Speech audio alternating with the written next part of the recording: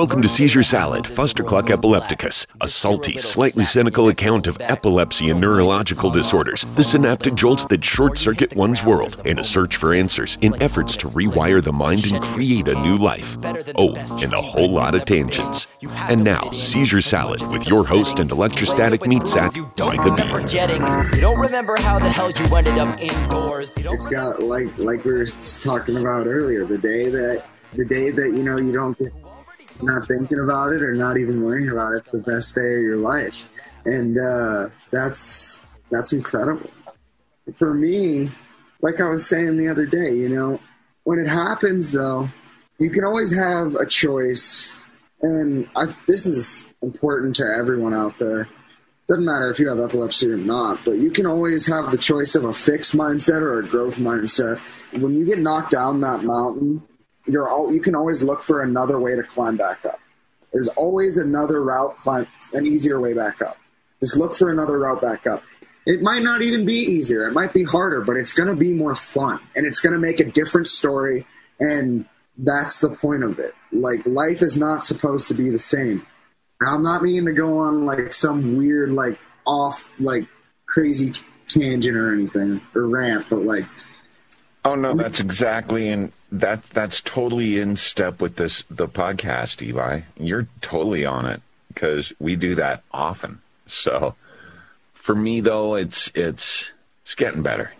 Or worse. I don't know. I really don't know. I can't say one way or the other, honestly.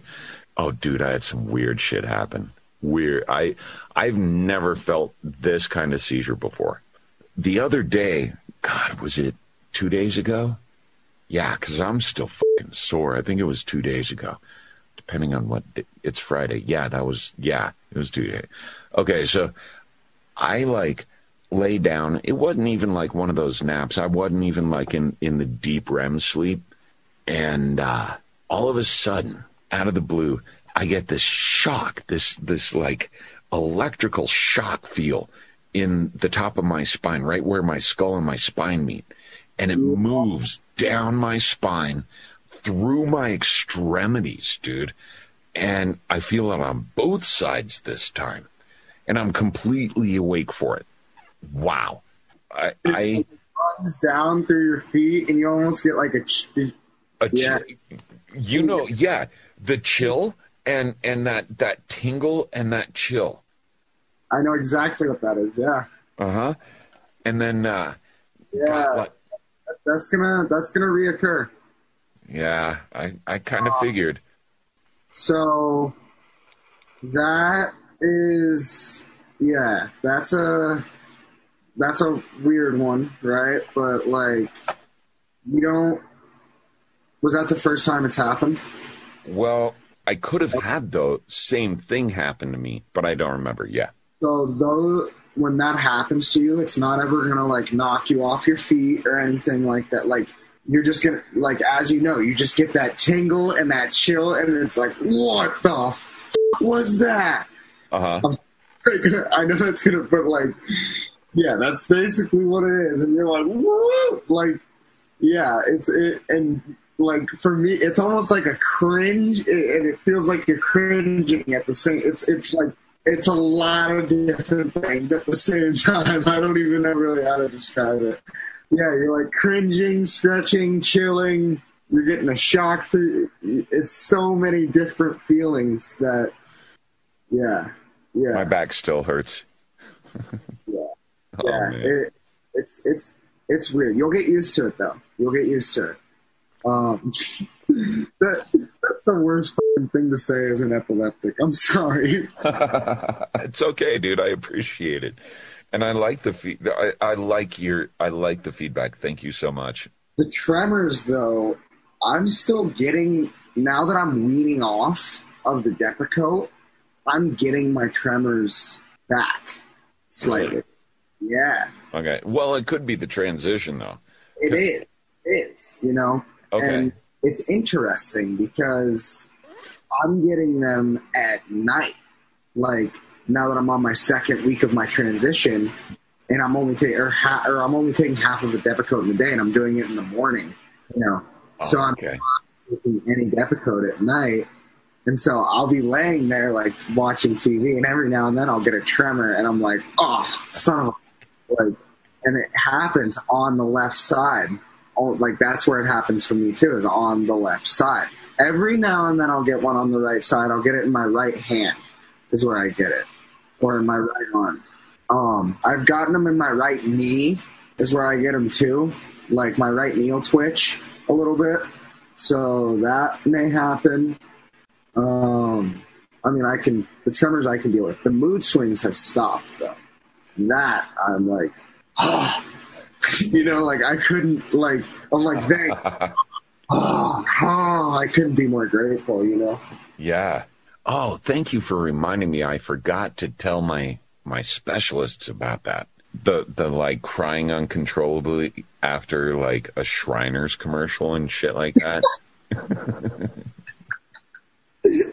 I'm sorry, I'm not laughing at you. I mean, I've been there, man. You're laughing with me. Yeah. I get it. I've been there.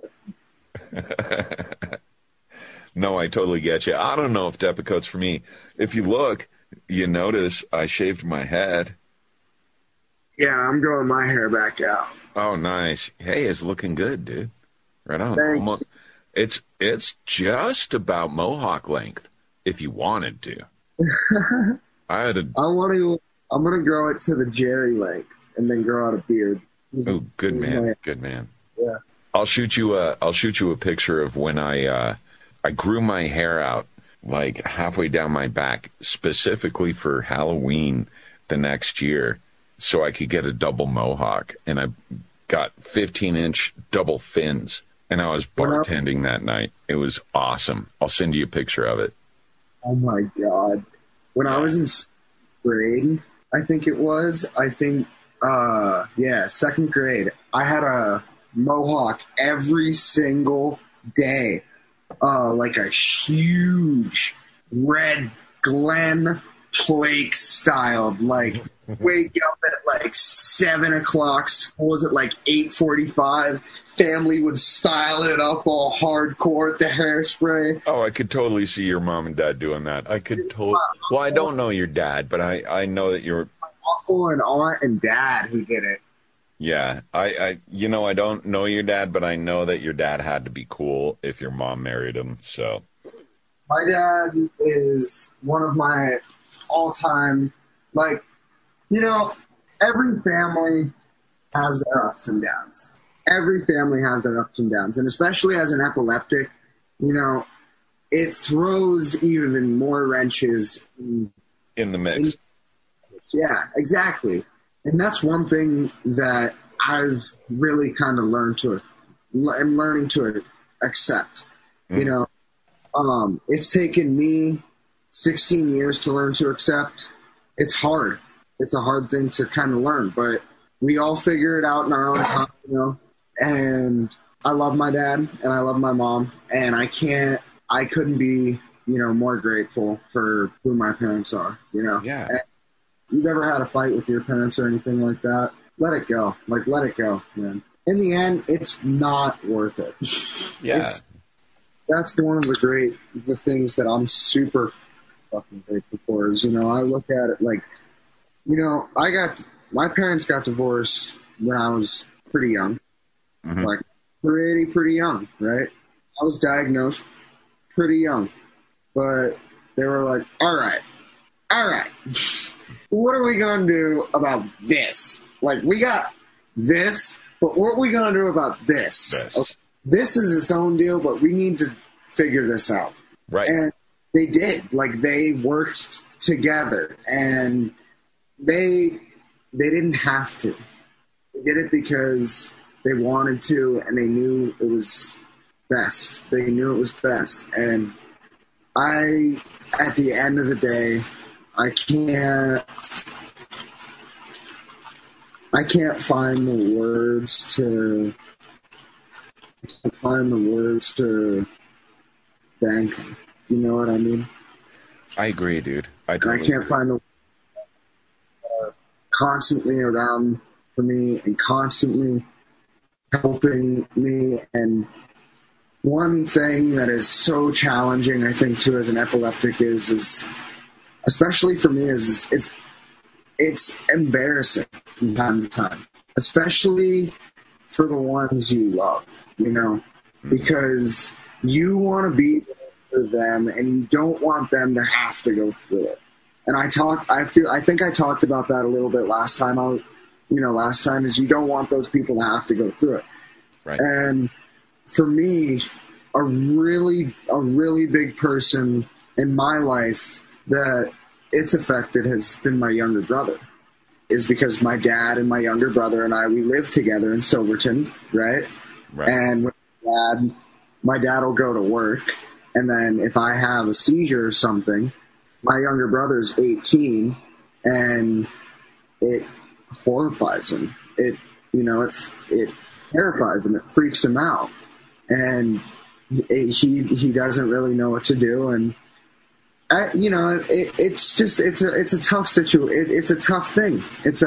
And I'm sure you know what I mean. It's just a rough thing. But at the end of the day, you know, those people are still always there for you.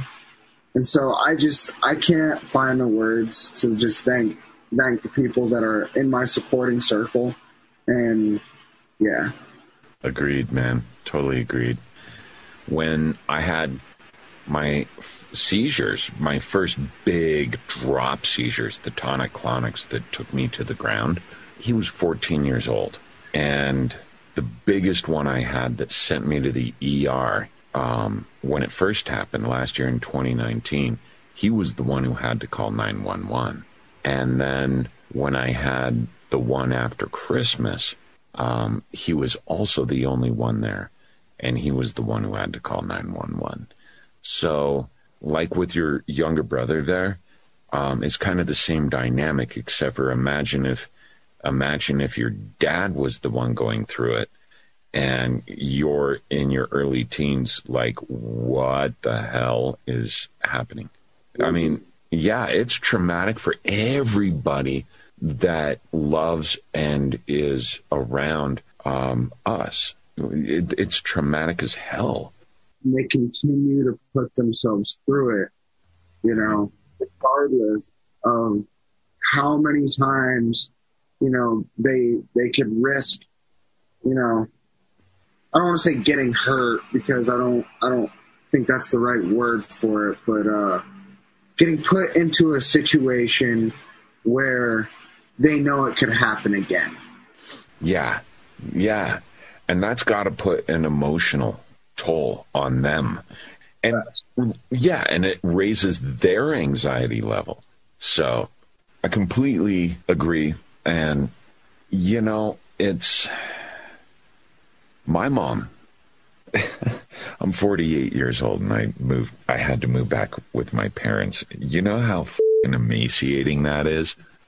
It's, oh my God, this is like, I was living single, doing okay, you know, had rebuilt myself from that simultaneous divorce, bankruptcy. Well, no, trimultaneous. Is that even a word? Because I had surgery at the same time. It was like a triple whammy. And brought myself back from that, was starting to recover, and, you know, savings accounts, officialized my 20-year business. I was doing good.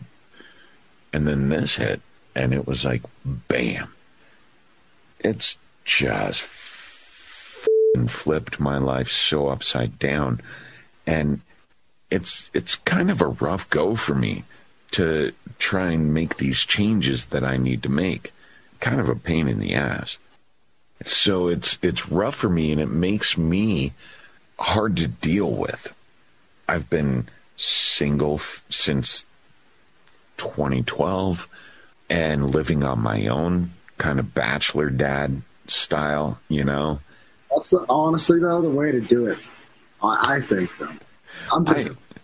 I was having a good life. It was fun. It was, you know, and my work was growing, and it was great. Yeah.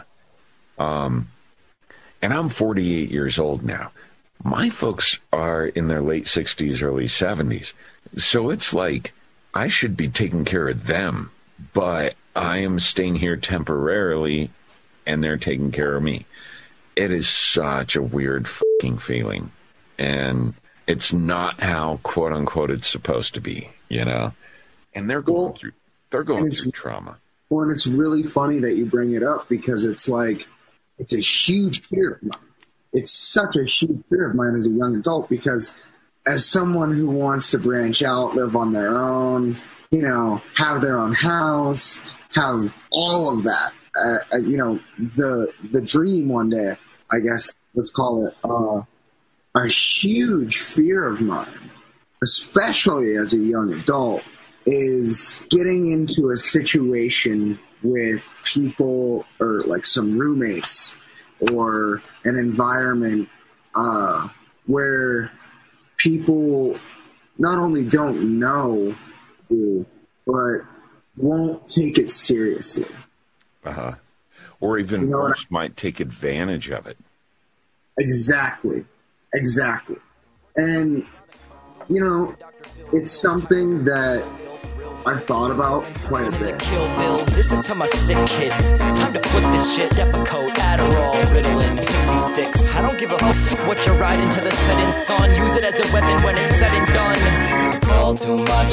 Seizure Salad, Fustercluck Epilepticus is produced and hosted by Michael Ball. The song Seizure Boy, courtesy of Watsky and used with permission. Find more great music and poetry on his website, georgewatsky.com. Original logo painting by Brent Olson of Olson Studios. Follow our podcast, like our Facebook page. Whatever floats your boat, just keep listening. And join us again soon for another episode of Seizure Salad. Until then, remember to unexpect the expected, and that it's all in your head. That glass. Take a minute to sit at the whip and then I'm gonna mash on gas. Cause I'll be crashing that impasse with that ass syntax. Skinny motherfucker off a bucket of Slim Fast.